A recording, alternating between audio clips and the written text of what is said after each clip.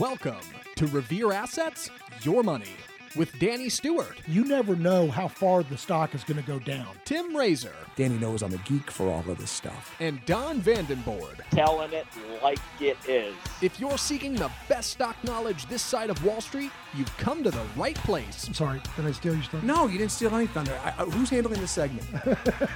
For the next hour, Danny, Tim, and Don will be talking investing, Investing is 90% psychological, and I love that. trades, The market will usually overshoot to the downside and to the upside. and dumpster fires. Because it doesn't matter what you think or what I think, and it matters even less what Danny thinks. And now, here's your hosts, Danny, Tim, and Don. I was caught in the middle of a railroad track. On the ground, and I knew there was no turning back.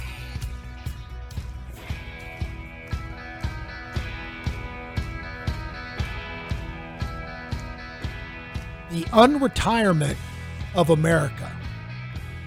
The bad news, the unretirement of America. And you've heard of Dog the Bounty Hunter?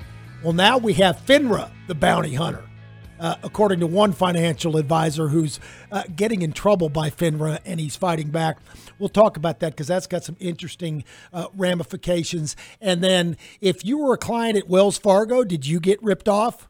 They're getting fined for $35 million for excessive fees. So if you're a Wells Fargo customer and you've got you've got a money manager over at Wells Fargo, you just may want to check and review the fees that you're getting.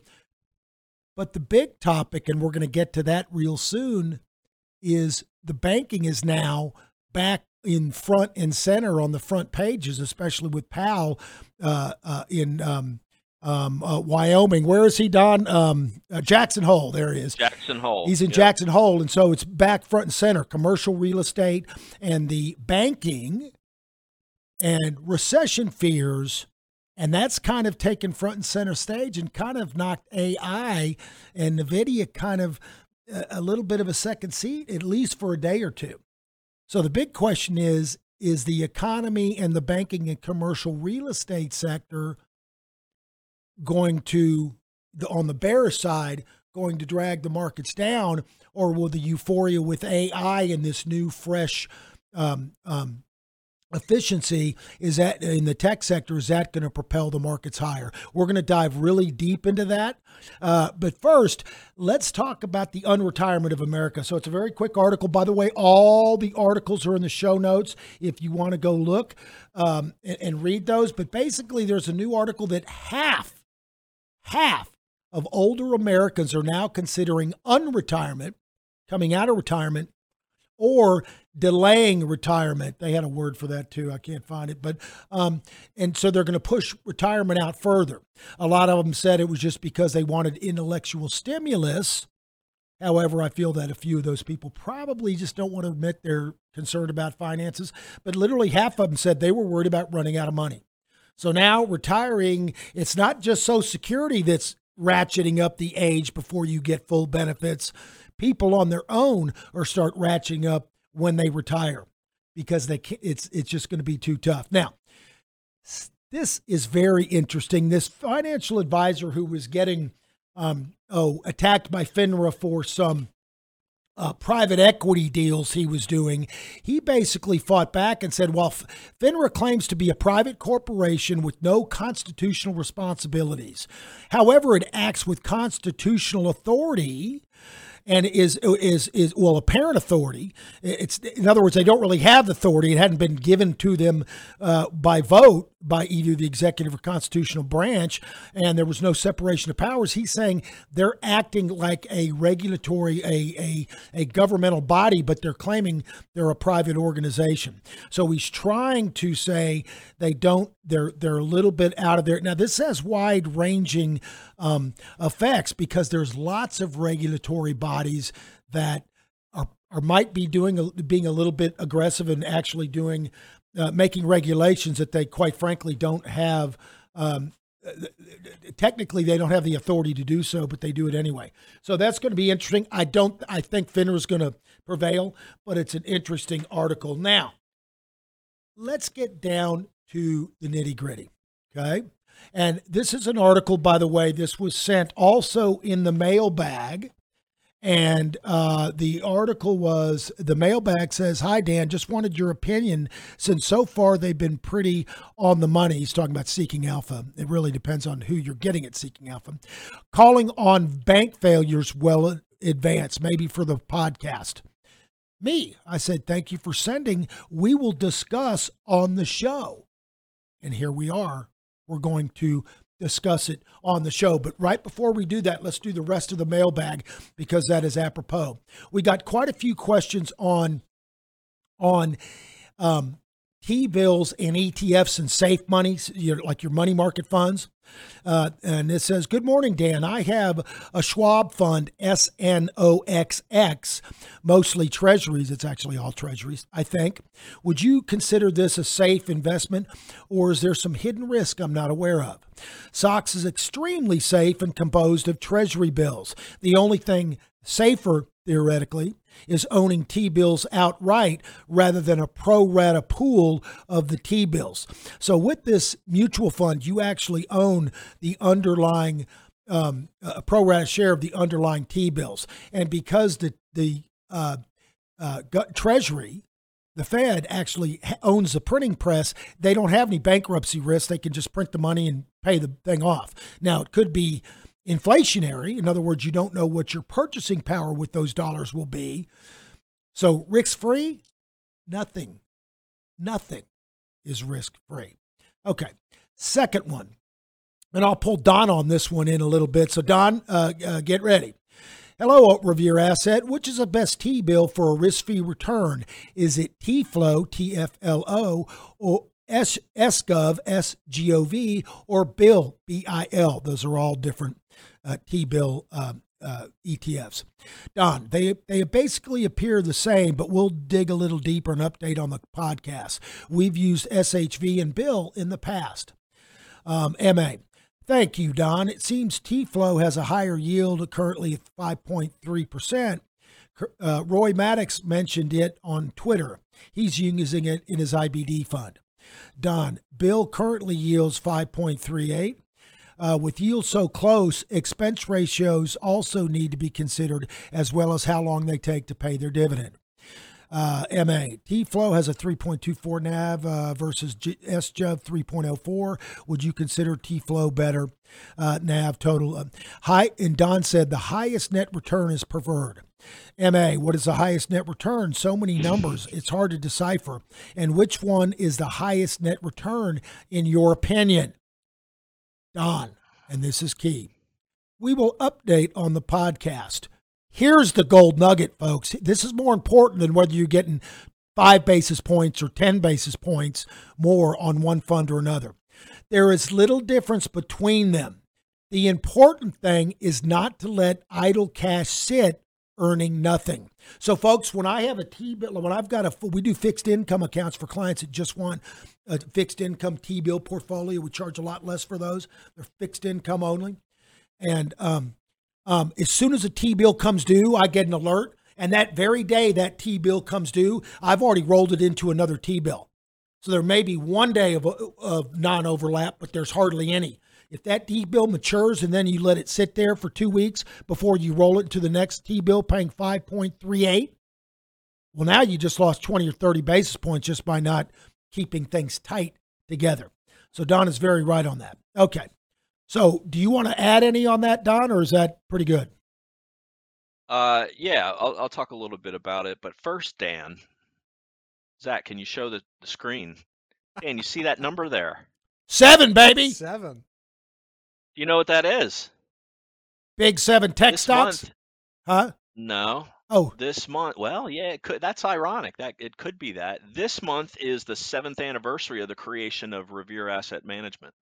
Wow. Wow. Hey, look at that. Congratulations. well, we renamed it. We spun off and renamed it. Yes, we Wow. renamed it. We spun off. That's yes. We did not own it before that. So Yes, but that's we do true. now. And can you believe it's been 7 years? That flew by. Yep. Been a wild ride. Wild ride.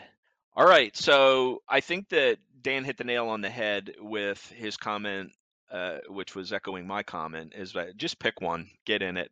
I actually took a look at these several times this week, and depending on which day you look, the 7-day yield varies. It pops up, it pops down by a couple of hundredths of a percent, and the return, if you look at them, varies by a couple of hundredths of a percent. And the bottom line is really just get your money into one of them: SNOXX or TFLO, SGov, Bill, or SHV. The difference being SNOXX is a steady, it's priced at $1 consistently, and the middle of the following month you get the interest credited to your account for the length of time and the amount that you've owned SNOXX. The other four climb up little by little on their price until the end of the month, and then the first of the month you see a big drop down in the price, and that reflects the distribution. And then you wait 1 to 2 weeks to get your money. So your account's going to show a mild deficit while that price gaps down until you're waiting for the money to be delivered. No different than how a dividend on an individual stock affects when a stock goes ex-div, how it gaps down the corresponding amount while you're waiting for your dividend. I still like buying individual T-bills the best. Dan's really good at that, but that's using our software at the custodians to handle that. But that's mainly the difference between SNOXX. It's a $1 consistent money market mutual fund. The others are ETFs, where you see the increment go up slightly every day, and then it'll drop at the beginning of each month while you wait for your dividend payout. So that really is the bottom line. There are a couple of other ones, ICSH and GBill, which are not ultra short term. They're more 6 month to a year, but those are some other options. And it depends on where the sweet spot is for the yield. Dan's really good at identifying that also. Yeah, those 6 months to a year are probably slightly lower yield than the ones that are up to 6 months. The sweet spot is right around 6 months. 6-7 months, right, and then it starts going down. Yeah. So, and the other thing is on the funds, they because like you said, Don, they kind of slightly vary. What happens is they'll get a big treasury come due, and they get paid, and then they got to go buy a new fund, and they kind of do a ladder. So you kind of get an averaged return, and it's a little bit lower than if you buy individual T-bills, because you can pick the highest one in that 4th month, the highest one in that 5th month, and you can be more precise, and you don't get that averaging effect. Anyway, go ahead. Yeah, but the bottom line is, pick one. Don't get 0.01% in your savings account at your credit union. And here's one other thing that you got to remember. So he said, sounds good, Von. Look forward to the mailbag this week. And then he made a comment, I just bought some T-Flow and noticed it had a commission to buy, but SGov and Bill did not have any commission to buy. Folks, it depends. Yeah, that's interesting. We haven't bought T-Flow, but we haven't ever paid a commission when we bought Bill or SHV. Yeah, you just got to be careful, folks, because depending on whether you're on the retail side or the institutional side, because the institutional side can get better deals or better trades sometimes. There's more offerings than on the retail side. But the point is, some funds may have a no commission or no transaction fee, and some might. It depends on your custodian and your particular deal. And so when you're talking about 5%, you're not talking about a lot of money. A $25 transaction fee on a mutual fund or a commission on an ETF can eat up quite a bit of that interest. It doesn't sound like a lot of money, but it is. Okay. So we got those two out of the way. Oh, this is my favorite one, Don. You will soon find out why. Hi, Dan. Yeah. I have beard envy. You're looking good in the podcast with that beard, buddy. I had to shave. I shaved it. Now I just got the mustache and the goatee. But thanks, CS. All right. 2 questions. We find ourselves happily living on $60K a year. We're not pinching pennies, just not a whole lot of ambition. We walk for our groceries in the cafes. They actually moved somewhere else to live a nice retirement. So we don't have or want anything. At some point, we may want to buy a car. We may travel. The only taxable income is our Social Security, IRA withdrawals, and whatever capital gains dividends you produce from our taxable accounts.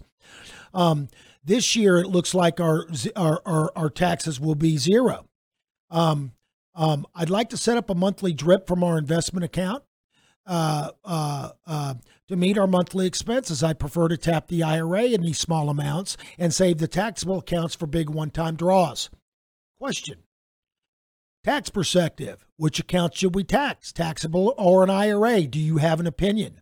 If we tap second question. If we tap the IRA, what is a way to get funds without paying the 10% tax withholdings? That's the tax withholdings you set up on the account. It's not the tax rate on an IRA. You could set it at 10%, 15%, 20%. He said, in the past, I was able to check the box, tell me I did not want any taxes to withhold during this TD Schwab merger. They're having some issues there, but you can get them to set zero if you want. Anyway, of course, it'll all get netted out at the year end, but thanks. And keep the beard. Sorry, CS. Thank you for the kind words, especially about my styling beard. The answers to your question are as follows. It depends on your tax situation, potential future required minimum distributions on your IRA, thoughts on your income levels in the future, etc. But the point is, with almost zero taxes, you can withdraw from an IRA and you can set your tax withholdings at zero.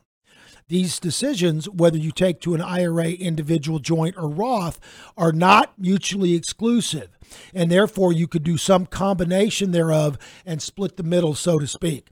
So, folks, if you need some advice on where to take the monies from, that is a very individual decision. Reach out to me and we can go. Okay. You can set your own withholding level, but it should match the quarter you pulled it from. Therefore, if you took a large RMD or taxable distribution early in the year, like January through March, first quarter, you should probably make a quarterly estimate so you won't have interest and penalties. So, folks, if you take money out in January and then you don't pay that tax withholding on the money till April 15th of the next year, they're going to hit you. If you're in the fourth quarter, that's fine. You can wait till April 15th.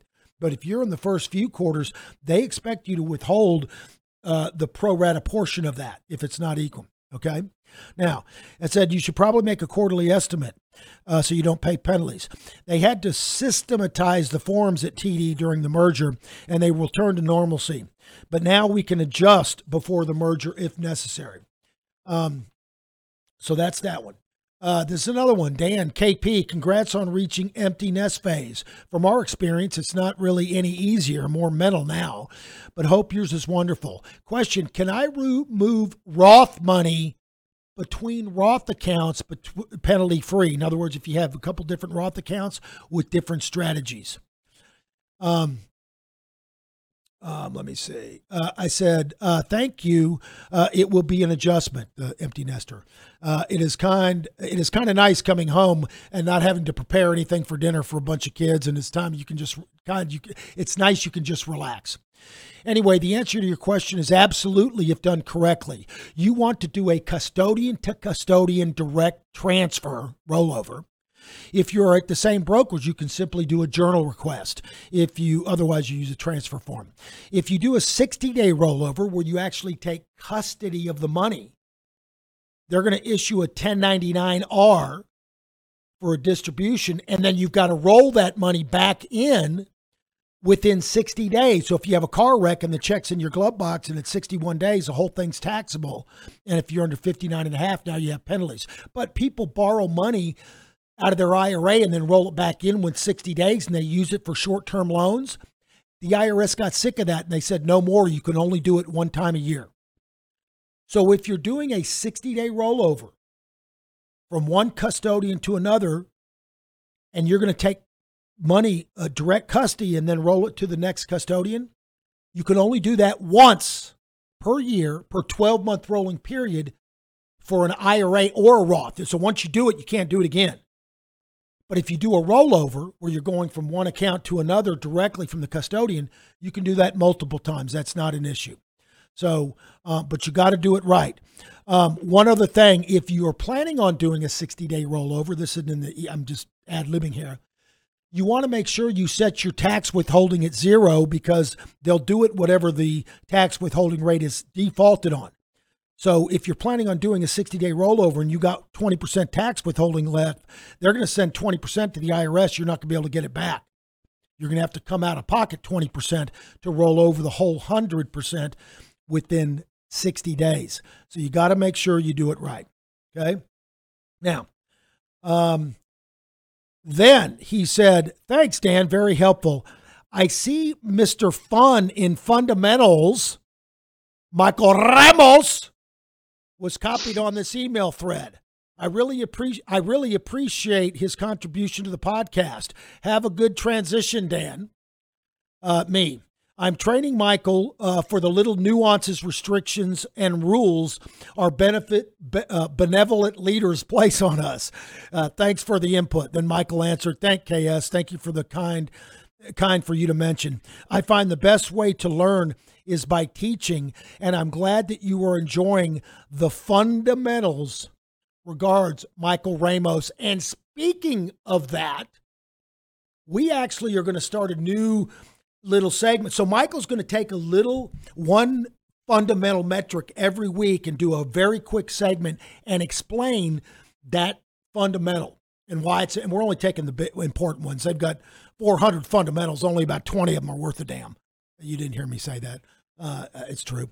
Anyway, he's gonna go over that, and we're also going to do a little YouTube short. We're going to put it on our YouTube channel. So if you remember, you're driving and you don't take notes, you can just go to the YouTube channel and you can see that little YouTube link. And then actually pretty soon, he's actually going to do it could be an hour, could be 45 minutes, however long it takes. He's going to do a top to bottom how to analyze a company from beginning to end, how he actually goes through the steps and what he does and how he pulls the reports, looks at the footnotes, then the statement of cash flows, income statement, balance sheet, and how he goes down. So for you stock nerds that are really into that, Mike's going to use his big brain and show you his cerebralness. That's another sniglet I made up from the old Tim days. And we're going to go from there. So before we go to Don in the markets and get into the deep dive of is recession coming and is banking and the commercial real estate bearish side going to trump the IA technology side, and how do you manage that? But first, we're going to go to Michael. So, Michael, you were going to talk about ROE, return on equity, and why that's so important. Mike? All right, we're going to go straight into the fundamentals. So, super excited about the new little show we're going to do, or I'm going to do once a week. That small, short, sort of between 2 and 3 minute videos that I go through these fundamental topics. So really, really excited to start doing to go into a little more detail on the show. I will be this in a video, making a short, but here on the podcast, I'll go into a little more detail and describe, and that's return on equity. This week on the podcast, I want to talk about ROE, which is a number that every stock market investor should know. And I want to talk about how to interpret it and what it really means.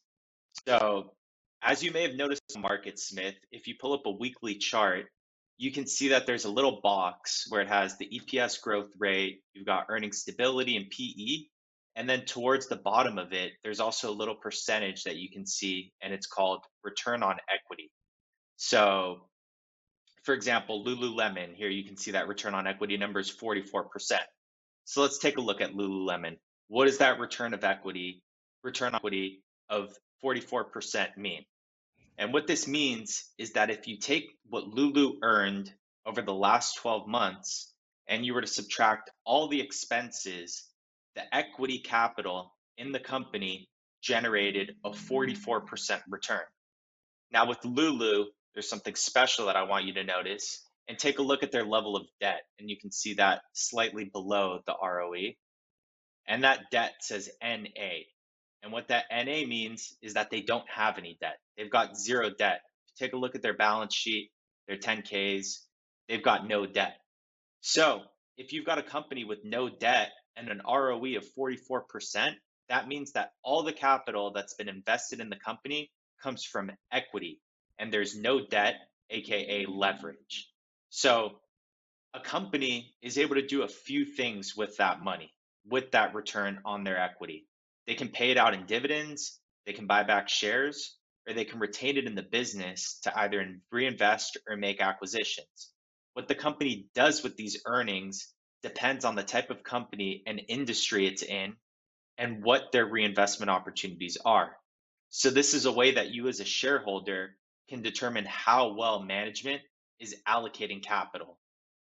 Now, I want to take a second to talk about the most critical thing when looking at any financial metric, and that's the fact that it's all backwards looking. So here you've got an equity number that's in the last 12 months. So what you'd have to do is go back even further, check over the last 10 years, and see what that trend on return on equity is, how it compares, and that can maybe give you some insights to the future. But just because a company earns a high return on equity today does not mean that it'll continue to earn those high rates going forward. And what you as an investor need to figure out is what opportunities does the company have going forward to continue generating those high returns? How good is management at finding these returns? So that's where you need to actually look into the board, look at the CEO, look at management, and see how competent they are and how able they are to generate those consistently high returns. And this isn't something that I can talk about in a 10-minute podcast or on a 3-minute video. If you're really interested in capital allocation and management, I mean, you can go do an MBA and learn it, or there's a lot of great books written on the subject, but that's really dense material, and there's a lot of nuance, and it's not straightforward at all. But what you can do is a way to gauge it is through that return on equity, see what they've done in the past, go to a 10K from 10 years ago and see what they laid out as their strategy, and then look at updates, look at 10Ks every year uh, after that, and see if they're executing on that strategy and see how the strategy changes. And that can help you kind of get an idea for what the management's doing and how well of a job they are doing. And now I want to take a look at another company, and this one is Crocs. So if you notice Crocs actually has an even higher return on equity. Their return on equity is 163%, which looks absolutely incredible. That's that's extraordinarily high levels of return on equity. But now you've got to consider is take a look at their level of debt. And they've got 281% debt. So what I meant ROE is how well a company can generate returns from their equity. But another way that a company can boost those returns is by on more leverage, which means adding debt to their balance sheet. So as you can see in the case of Crocs, taking on more debt has boosted Crocs's ROE, but the problem is that if their revenues slow and their debt burden becomes too large, profitability, which is your earnings per share, your net income, profitability is really going to take a hit on the way down. And return on equity, those high levels of 163 are going to decrease very, very rapidly. And then long term, if that decline sustains and the company isn't really able to recover from it, and instead of being able to reinvest those earnings back into the company or in growth, capital expenditures, or something they can do to grow the company, make an acquisition, they're going to have to pay it all in interest payments. And to get rid of a lot of that debt, a company loaded with debt can really sink into trouble, potentially wiping out equity in a worst case scenario, like a bankruptcy. So, what you've got to remember is when you're looking at a company's ROE, it's not enough to just stop at the number itself. You got to do some work here. It's not all just looking at one number. Got to dig a little deeper and take a peek at how much of that ROE, how much of those returns are coming from debt. And don't forget to compare the company's net income to its total debt. So what you can see, you can't really see it on MarketSmith, but you can do a Google search. You can look at their 10Ks. Just look at the company's overall net income and look at that overall level of debt. And a good sort of rule of thumb is that you don't really want it is tricky. There are certain situations, but typically you don't want to see that total level of debt more than 3 times their net income. That's just a rule of thumb. Not always the case, but that's kind of what I go by. And that's a way to gauge if the current levels are sustainable. So to wrap it up, ROE is sort of your compass as an equity investor. It guides you through the highs and lows of a company's performance. And as a savvy investor, you should definitely consider the debt factor and the sustainability of those returns. So next time you're checking out a company's stock, take a look at the ROE, and that's a pretty powerful tool that you can start using. And there's a reason why of all the ratios and the metrics, ROE is on Market Smith, and it's really one of the most important, and it's Warren Buffett's favorite indicator. So um, definitely something to consider, and hope that helps. And looking forward to making that short video that you guys can watch as well. All right, Michael, thank you very much. Yeah. That was very good. Now, I would like to say it's Warren Buffett's favorite metric because he's an equity investor. That's where his money is. If he was a bond investor lending money, he'd be worried about the debt to equity. I mean, debt to income, right? That Michael was talking about. Now, Michael made a very good point. The debt is crucial to ROE. When the market's going up and the stock's making good money and they're making more money than their interest rate, so if they're making 10 or 15% on their money and they're only paying 8% interest, that's leverage. It's making money. However, when it slows down and their sales go down and now it's an albatross, it's like a weight around their neck, right? Now they're losing money and they can lose money fast. So for traders, for you stock nerds, here's an easy analogy you can think of when you think of leverage. Think about it like trading on margin.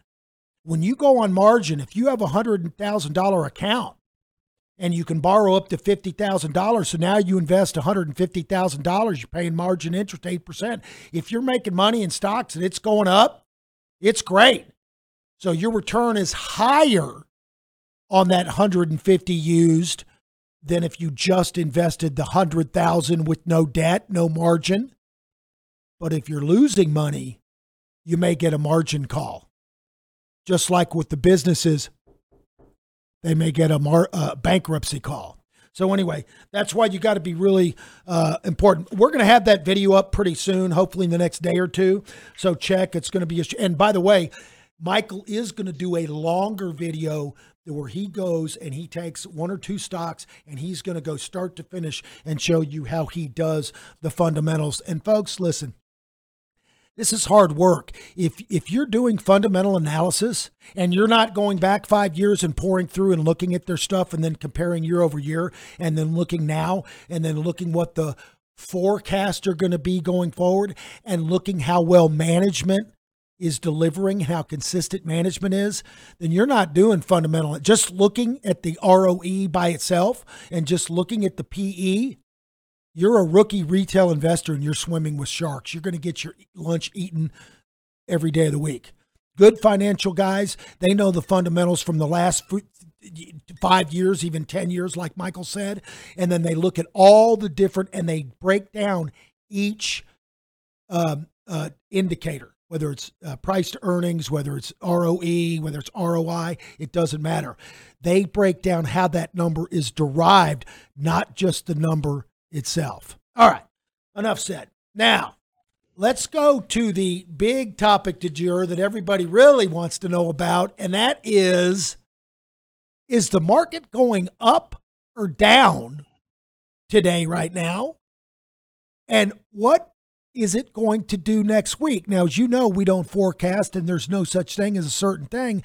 We can only assign probabilities. So with that, Don, what are you seeing right now today and what are you going to be doing over the weekend to be heading into next week? Well, Dan, you said, is the market going up or down? And my answer is yes. Both. Both. Especially since last Friday. So Oh my gosh. it appeared that this is a 15-minute chart of the S&P 500, and we were selling off the middle of last week, and that seemed to come to it seemed like we put in a bottom last Friday where we gapped down, put in the low very quickly after the open, and closed at the high of the day. And the level that we bounced at, I've been talking about this 7-layer burrito of support. There are multiple support levels, Fibonacci levels, moving averages, stacked one on top of another from the 4,300 level up to this 4330-ish level, and then there's one more up at 4344.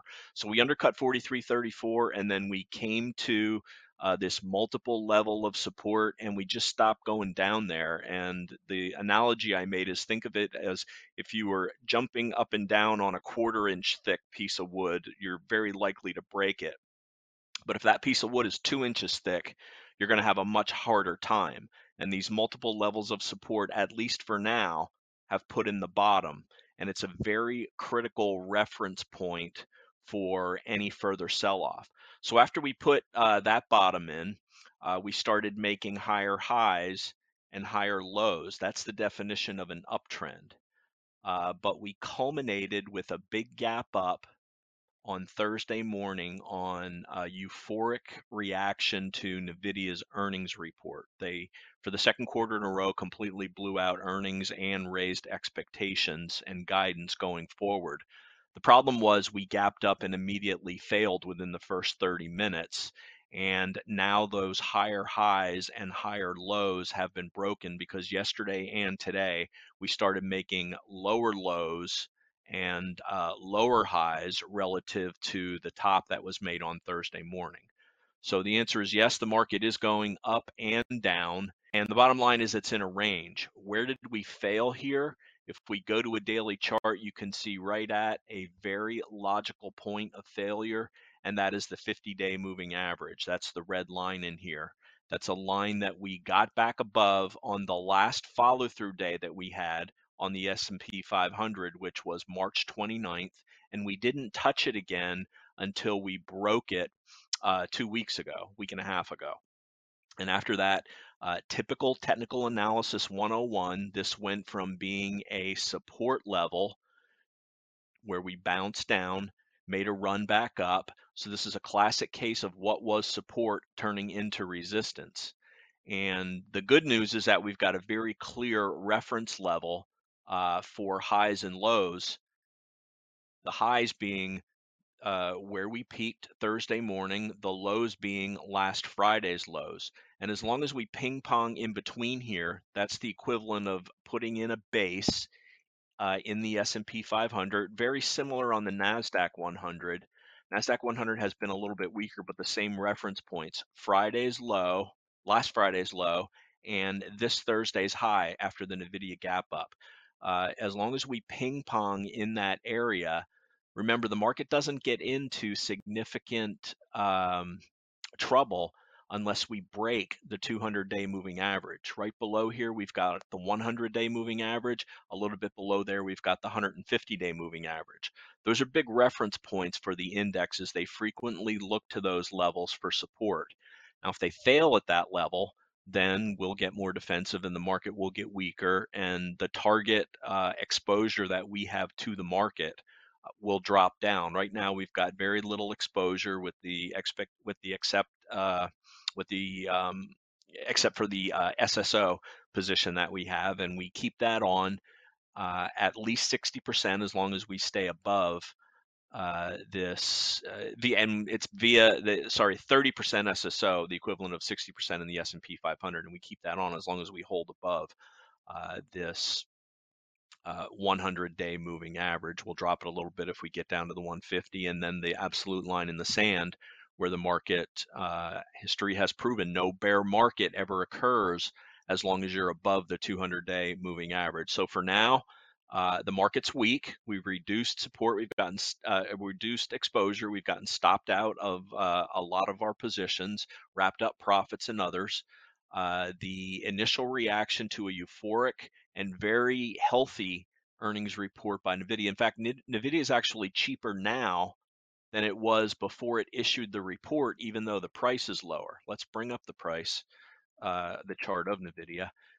It had that big gap up, uh, but it ran right into the 500 level and reversed. Right now, it's down, trading at 454. So that's only a 5% pullback. Uh, Off of the high, it's still holding the 21-day moving average and the 50-day average. Now, granted, that's a big disappointment when you see the strongest stock in the market blow earnings out of the water. 101% increase on earnings on a 420%. I'm sorry, a 101% increase on sales, 429% increase on earnings. Those are phenomenal numbers. But the fundamentals always look best at the top. And I don't know, we're not saying one way or another whether if NVIDIA put in a top here, but they are the number one player in the number one growth category right now in the market, and that's artificial intelligence. So it's pulling back. It hurts. We got stopped out on some of our positions, some of the newer ads that we had on NVIDIA. We're still holding the position that we took back in this area before they had their big gap up, and we still got about 70% gains on that. It's going to take a big high volume close below the 50-day moving average on a weekly basis to pry that out of our hands. And that hasn't happened so far. So um, that's what's going on with NVIDIA in the overall markets. And, as long as we're in this trading range on the S&P 500, we're content to just let the market sort itself out. We have a very clear reference point that we need to get above from Thursday's open and a clear reference point on the downside from last Friday's low. And typical of base building is you'll bounce up and down in that area, and then you'll break above that area, try to put the right side of the base in, and this should coincide with leading stocks in the market breaking out of sound bases and heading higher, and that's what we'll be waiting on and looking for. Jackson Hole speech this morning, the market's been all over the place. Let me bring up a 5-minute chart of the S&P 500, and you can see Powell started speaking here. It spiked down, it spiked up, it spiked lower. It tried to come back. It's all over the place today. There's no edge in a ping pong market like this. And we're just waiting for this to play out. We're waiting for more clarity. We get some more economic data next week with PCE inflation and the jobs report on Friday, and we'll let the market tell us what the next move should be. We're well aware of what a healthy market looks like for growth stocks, and right now this is not one. But it's not, if there's a silver lining, it's the comment that I made. The market does not get into serious trouble unless we break below the 200-day moving average. So for now, it's a 5.5% pullback from the high, and that's you have to be able to live with a pullback like that if you're going to be an investor in the market. It's quite normal. It's quite healthy, especially after the run that we had up off the low in March. And relative to that, this is just a normal pullback. All right, Don. Well, thank you. One thing I did want to bring up, because what I was talking about, the overlying economic themes were the banking and the commercial real estate industry is meeting headwinds, and that could dampen the whole economy versus technology and AI NVIDIA essentially being able to propel the markets and drag the market higher. And who's going to win that? We don't know. We don't make predictions, but we're going to make adjustments no matter what we do. So at Revere, we don't do asset allocation and pie charts. We're going to measure what is happening while it's happening and make adjustments accordingly. But I had told you about 4 months ago, I did a thing on the banking crisis and what I was seeing out on the horizon. And I was telling you it was getting pretty nasty. But then the AI news started knocking that off the front page. Here's the bottom line. Here's just the big picture. The expenses, banks, rising rates, now they got to pay people a lot more money for their deposits. Okay. And can you bring up those charts, Don? And then they've locked in long-term rates for their balance sheet. They bought a bunch of stocks. In fact, they had to move them to mark to market so that they didn't have to, they marked to market so they didn't have to put the fair market value on. But look at here. Remember 2008? Remember how bad that was?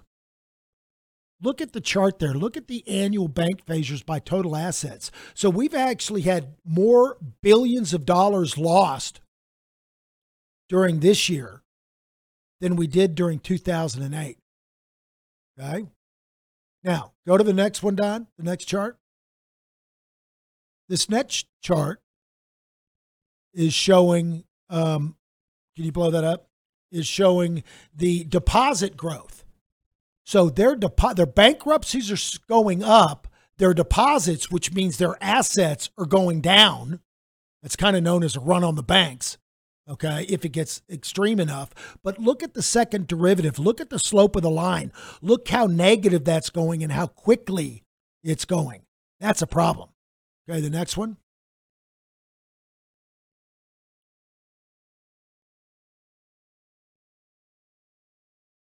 That's the year-over-year change in bankruptcy filings. That last big spike was 2008, and now it's starting to creep up again. I'm not calling doom and gloom. I'm just saying keep your eyes on it. Now, the Fed has been very aggressive, and they're aware of this, and they try to manipulate earlier than they used to. They're quick at taking action.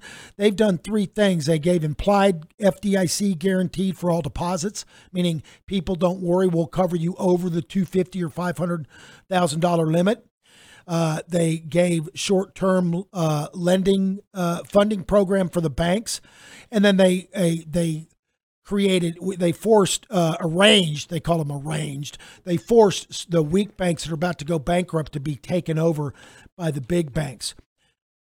But the fundamental structural problems are here. The Fed created them. The Fed created them with the loose money, and now the Fed is trying to fix them. Here's the question, philosophically, for the big picture economic, not so much the technical that Don does.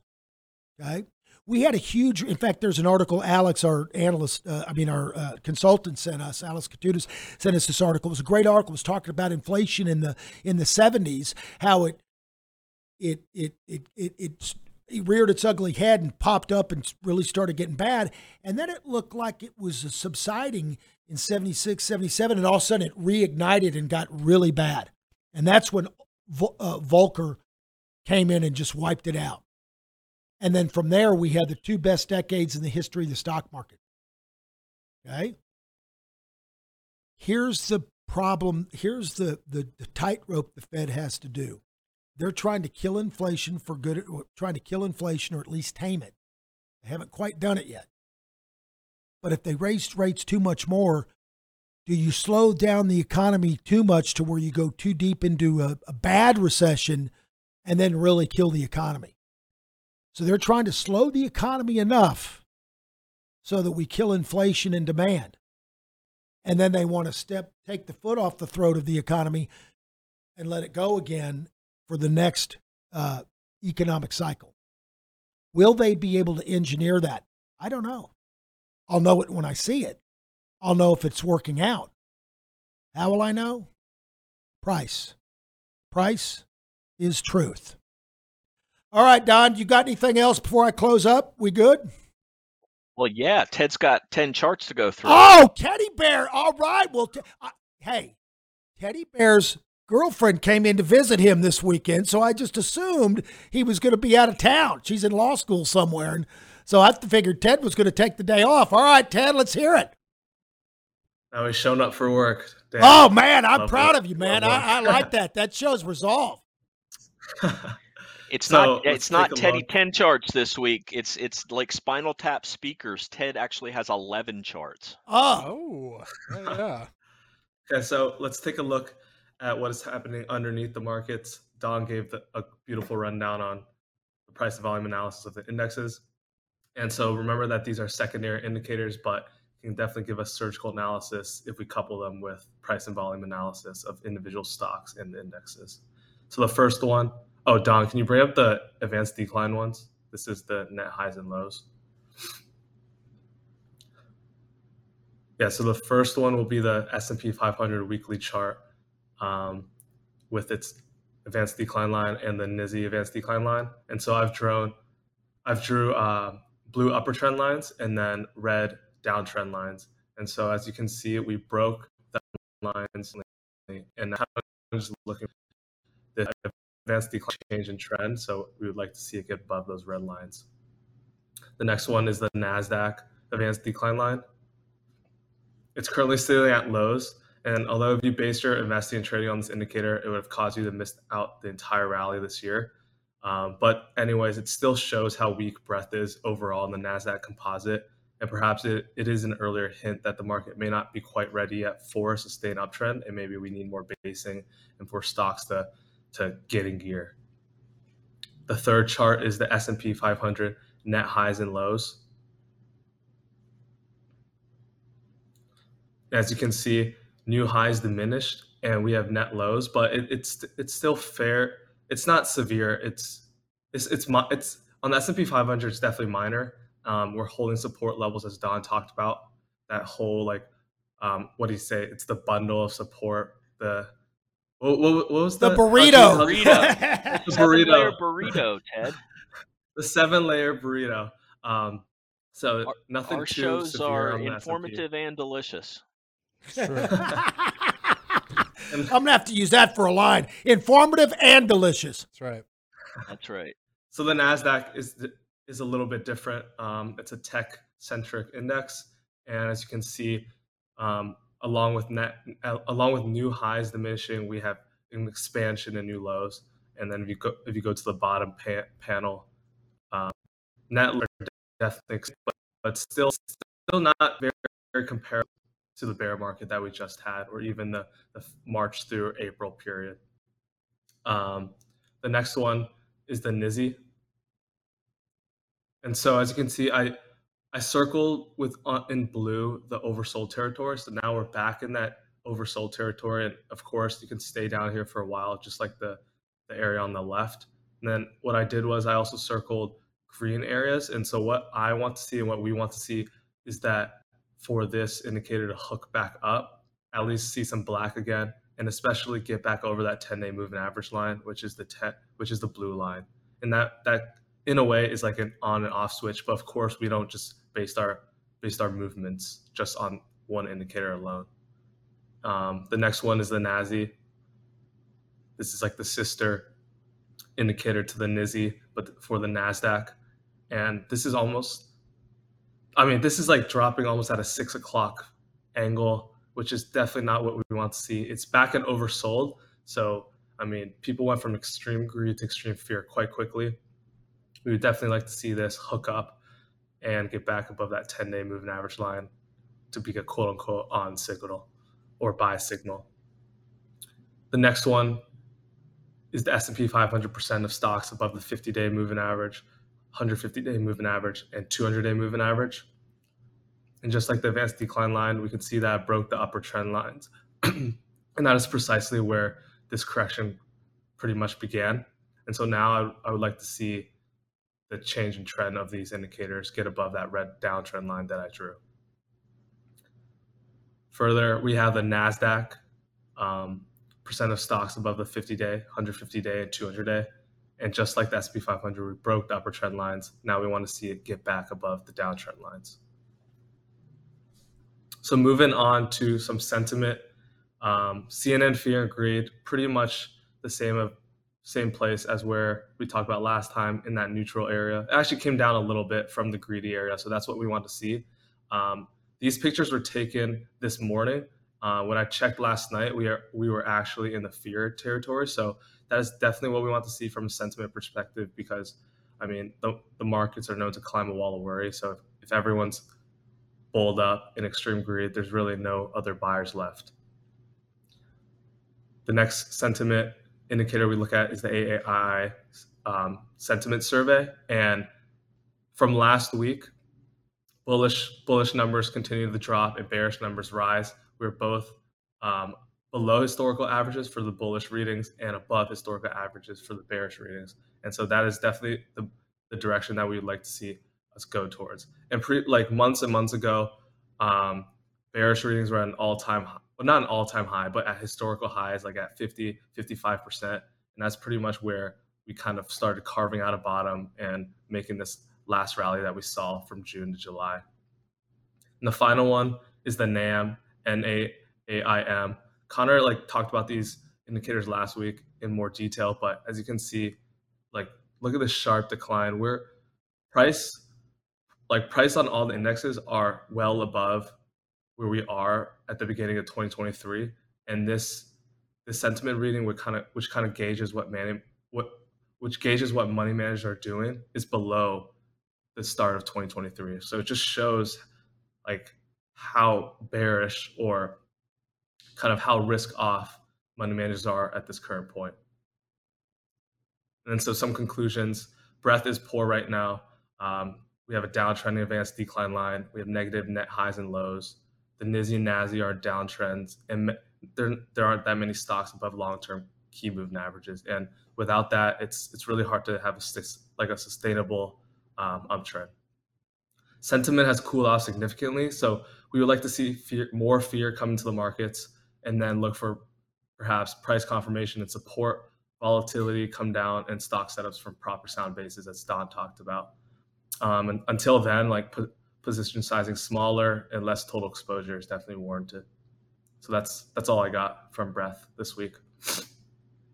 Excellent, Ted. I think the important takeaway is that these secondary indicators, all taking separately, are not that important, but when you put them together, they paint a picture, and that picture is a reflection of what you see in the market. And it's when the boat gets too full to one side or the other side that it tends to tip and snap back the other way. And we saw that with the high exposure reading on the sentiment standpoint, and the high overbought reading on the NASI, and the new highs and new lows. And now we're seeing just the opposite. And arguably, you can say it's darkest before the dawn. These things get to a certain point, and they just can't stretch the rubber band down any further, just like they couldn't stretch it up any further. And we snap back in the opposite direction. And those are the signs that we're always looking for. Yeah. Thanks a lot, And Dan. Don, That'll wrapping up from the Tep side. Okay, go ahead, Ted. And Don, I can make it Teddy 12 charts if I can take your data with like the percentage of stocks above the 21 EMA that you track. I can Excellent. definitely talk about those too. Yeah. Yeah. That's the result of some of the sector work that we do over the weekends. Oh, Ted, and that'll... So question to implement I know those are secondary indicators and you don't use those in and of themselves, but taken as a whole, it's basically saying that breadth is getting a little more negative. People are covering up a little bit and getting defensive, but it also is a contrarian indicator, because once they get too defensive, it may snap back. So the question is, how do you play that? Are you watching and staying defensive until you start seeing buying volume come in and then takes positions, or what is the mechanical process for that? It's a combination. It's very similar to how we stopped piling in at the top here, because of how stretched sentiment was to the bullish side. Just the same way, when you get stretched to the opposite direction on sentiment to the bearish side, we won't be piling on from a bearish standpoint. What we would expect to see is an extreme reading one way or the other. We haven't gotten to the extremes yet. If things are going to get really bad, what you would see is a kind of what we saw this week, where you get a little bit of a relief up to a certain point, and then it reverses back lower. And that failure into that 50-day moving average was kind of expected. And now that failed, and we're continuing to pull back, and those numbers are being reflected in these secondary indicators. But it's also important to note that when you're in a crisis, and we're not in any kind of a crisis right now, that's when things get to the extreme, and the sentiment indicators are almost not helpful, because they'll continue to keep going lower. And it's when you see something like this last October, when things are just getting incredibly bad. You're at the bottom, you get more bad news, you gap down, and the market makes a massive reversal to the upside. You look for that sort of a price capitulation event in conjunction with massive bearish sentiment. The low that we saw for bearishness coincided with this October low. or I mean, the high that we saw for bearishness coincided with this October low. You'll see that from some of the charts that Ted showed how red we were on the new lows, and you just can't stretch the rubber band any further down to the downside. Uh, we didn't reach any sort of a capitulation level like that here, which is why we're not piling back in thinking we go back to the upside. And we just ran into this very logical place we had a logical place to stop going down. We've also had a logical place to stop going up. So now we just let the indicators play themselves out and look for something. That something could be a follow through day to the upside where we break out, which we were on the watch for just yesterday, but it failed miserably. So that tells us we haven't gotten enough bearishness. We haven't wrung all the optimism out of the market. Plus, we were waiting for what Jay Powell was going to say, and the market's been all over the place after he comments today. We've been down as much as 0.5% and up as much as 0.75%. So we're just letting the market ping pong around this area. We trade less, and because we just don't want to avoid getting chopped up. And the strength will be revealed in the pullback, and those are the signals that we're watching for now. What are the stocks that are acting like basketballs underwater, where when the pressure on the market comes off, they're going to explode to the upside, and those are the ones that we want to be in. Okay, that's my. So, folks, putting my Don Terpeter on in a little bit more plain English, he's going to be looking for further pullback to some logical support area, and then he's going to be looking for strong, high buying volume to start taking more aggressive positions back in and getting back in aggressively. Until then, he's going to do it very judiciously, very small increments, one-off stocks. He's not going to be taking large exposure.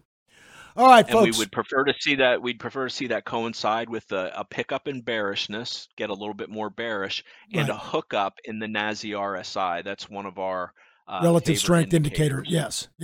Okay. Yep. So when everybody's super bullish, but the RSI's ticking up, and we start getting volume, that's going to be your time. And it's not when it's time to buy, it's not going to feel right. It won't feel right. Right.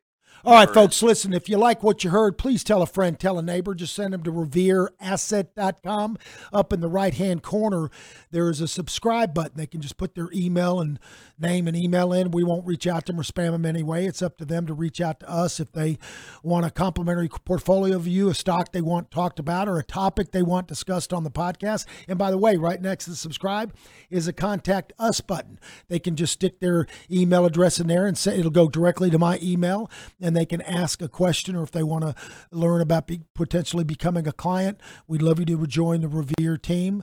We're as transparent as we can be. Don puts out a daily market insight video. Every night the market is open. It'll be in your inbox in the evening. It talks about the 3 time frames, short, long, and midterm time frames of all the major indices. And then he talks about individual stocks and stocks we're actually doing in the portfolio. I've had many prospects who became clients told me when they became a client and invested in Grotection, the newsletter came alive because now they really got it. They really saw in real time what Don was talking about on his videos. Folks, you can call us old school at 855-REAL-WEALTH, or you can email any of us, Dan@RevereAsset.com, Don@RevereAsset.com, or Michael, Ted, or Connor at RevereAsset.com. Have a great weekend and be safe, and we'll talk to you next week on Your Money. Because it's not how much you make in the markets, it's how much of that you can keep.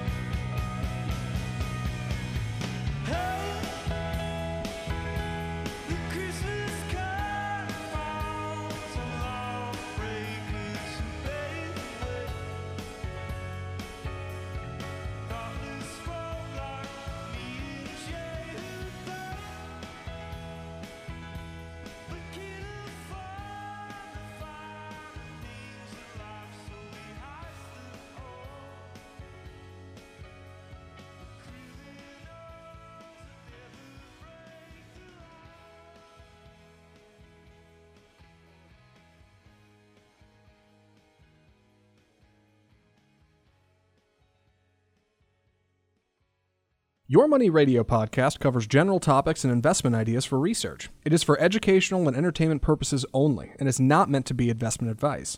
If you want or need investment advice, contact your own advisors or reach out to Revere Asset Management for individual investment advice. For more information, just go to revereasset.com.